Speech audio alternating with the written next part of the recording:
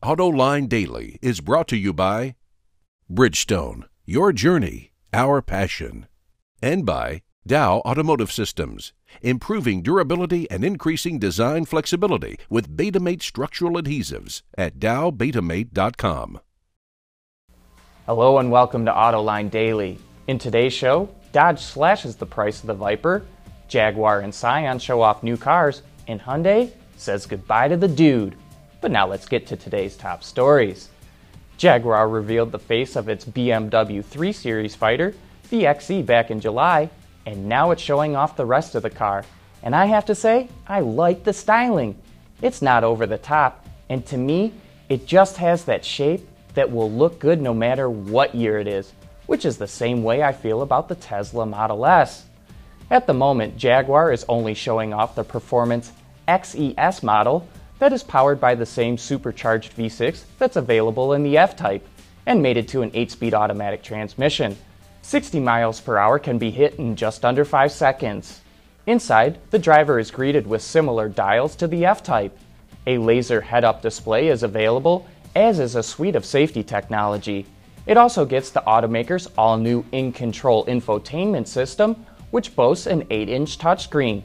The XE will launch in the UK next year and will hit American shores in 2016. Last year, Renault announced it was teaming up with Ballor, a French company that builds EVs for car-sharing programs. And now we have more details on the partnership.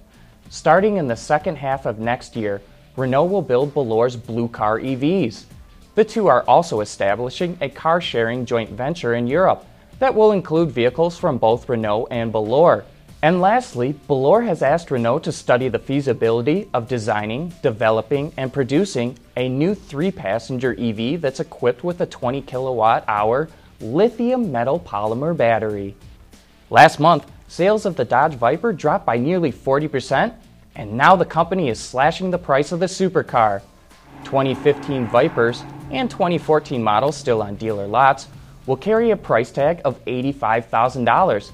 That's $15,000 less than before. All I can say is what took so long? In addition to that, Dodge is offering current Gen 5 owners a $15,000 voucher towards the purchase of a new Viper. Production of the 2015 model kicks off at the end of the year, and the car goes on sale early next year. If you're thinking of getting a Scion FRS, but just wish it had a few more performance upgrades, well, have no fear. The Release Series 1.0 is here. Yeah, that's right, that's the name. Release Series 1.0. Kinda weird. Some of the additional features include a special yellow paint color, unique seat material, and an aero kit, as well as TRD quad-tip exhaust system, lowering springs, steering wheel, and shift knob. The manual version comes in a shade under $31,000, including destination charges, while the automatic is about $1,000 more. But if you're interested, make sure you hurry. Only 1,500 have been produced. Well, Hyundai is ditching the dude. For the past 7 years, actor Jeff Bridges has been the brand's voice in TV commercials. But the company just announced that actor Paul Rudd will take over that role, starting with a new ad campaign for the 2015 Sonata. The dude doesn't abide. And coming up next, should mainstream brands be worried about luxury brands coming down market? We'll be back right after this. Here's another great thing about the all-around performance of our Dueler tires. A comfortable, quiet ride. At Bridgestone, our passion for performance knows no bounds. Luxury brands are starting to come down market and offer less expensive cars that are priced the same as mass market brands. That was one of the topics discussed on last week's AAH, and it sparked this conversation. Look, this is a big threat to the mass market brands. Last week I got to drive the Acura TLX. What a great car. I'm telling you, this could be a turning point, at least product-wise, for Acura. And what struck me is, it starts out at about 30 grand, maybe 31, something like that. And then as you add stuff up, you can get it over 40, easily over 40. But the point is that these luxury brands are bringing luxury attributes down into price points where the mass market brands are playing. And they're bringing in much more sophisticated suspensions, a lot more noise attenuation, kind of attention to detail, definitely better brakes. You know, the bones of the vehicles are better.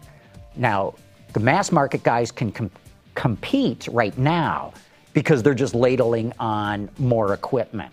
So even though they're the same price, the mass market brands tend to give you more content per dollar. But the luxury guys are giving you a better car. Yeah, I was in an A3, I don't know, a month or two ago, and it was $37,000, and it didn't have automatic climate control.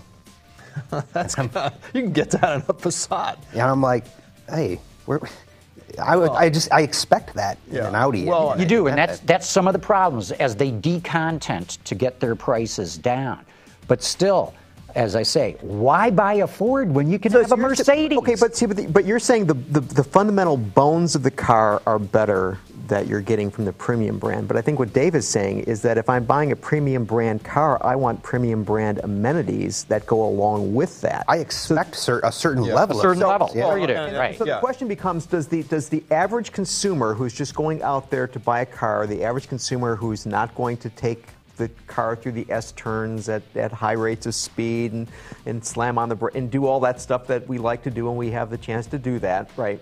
Yeah, in the 5 minutes a day that you might have a chance to do that. Okay. And so what are they looking for? And they're probably looking for automatic climate control, and they're not looking for, extraordinarily good suspension system. Joining John and Gary for that show are Joe White from the Wall Street Journal and Dave Sullivan from Auto Pacific. You can watch that entire show right now on our website, Autoline.tv. And tune in for this Thursday's Autoline After Hours. Joining John and Gary will be Russ Rudisuli, the head of engineering at SRT, and he'll be bringing in the new Challenger Hellcat. You're not going to want to miss that, so tune in this Thursday at 6 p.m. Eastern Time at our website, Autoline.tv. But that's it for today's show. Thanks for watching, and please join us again tomorrow.